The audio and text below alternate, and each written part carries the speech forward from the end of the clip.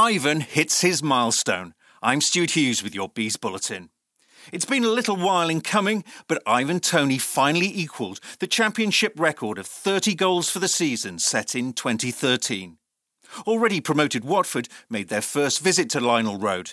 We'll find out by the end of May whether they'll be back next term.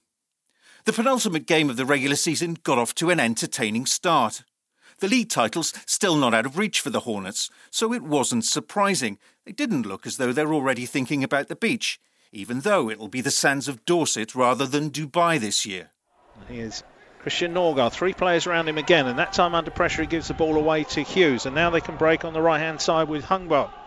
Racing up to the edge of the penalty area, little step overs, here's the early chance, what a good save that is by Raya with his feet, brilliant shot save there. It's Dan Gosling with it, and what a good save that was there by Raya. Marcus Forss has been unlucky not to convert recent chances, but he came out flying at the start of the second half. Here comes Fosu on the left-hand side, edge of the penalty area, places it to Canos, needs a good cutback, drives it across, that should be the first goal, and it is!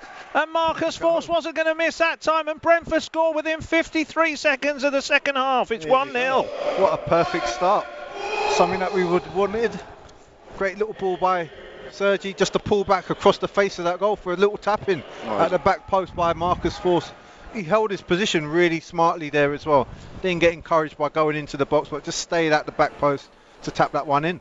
And then, the moment we've been waiting for. For the record, up he comes now, right-footed, far corner, and he scores! 30 for the season! Canos jumps straight on his back. How he's deserved that. And over go all the subs to congratulate Ivan Toney. Pontus Jansson there, the skipper, with his arms aloft. All the team celebrating that.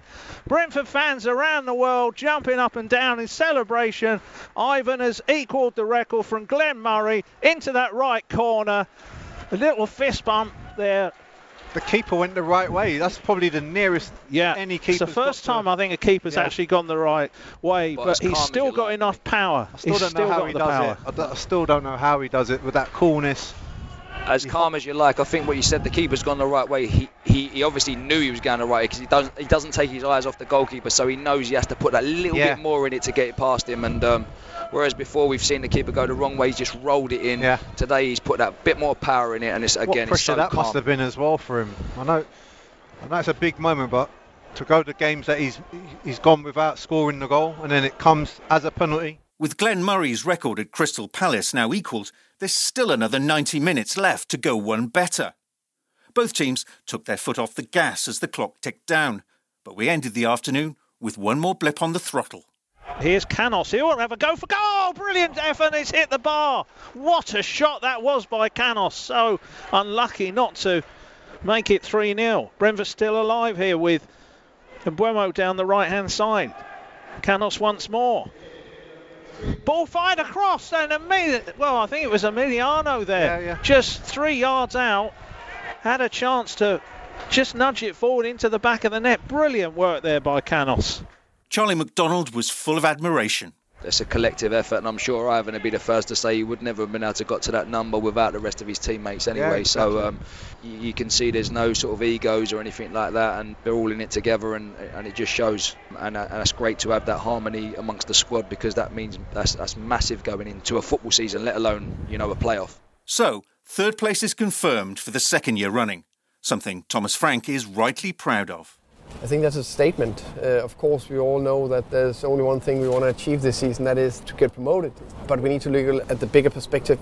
Third, 2 times in a row in the Championship is remarkable of a club of our size.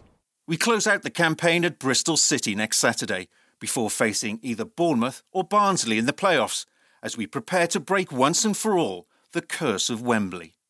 That's your Bees Bulletin. Subscribe wherever you get your podcasts from. Listen through your smart speaker or on Spotify. And once the social media boycott is over, get all the latest Brentford news first and fast by following Bees Bulletin on Facebook and Twitter.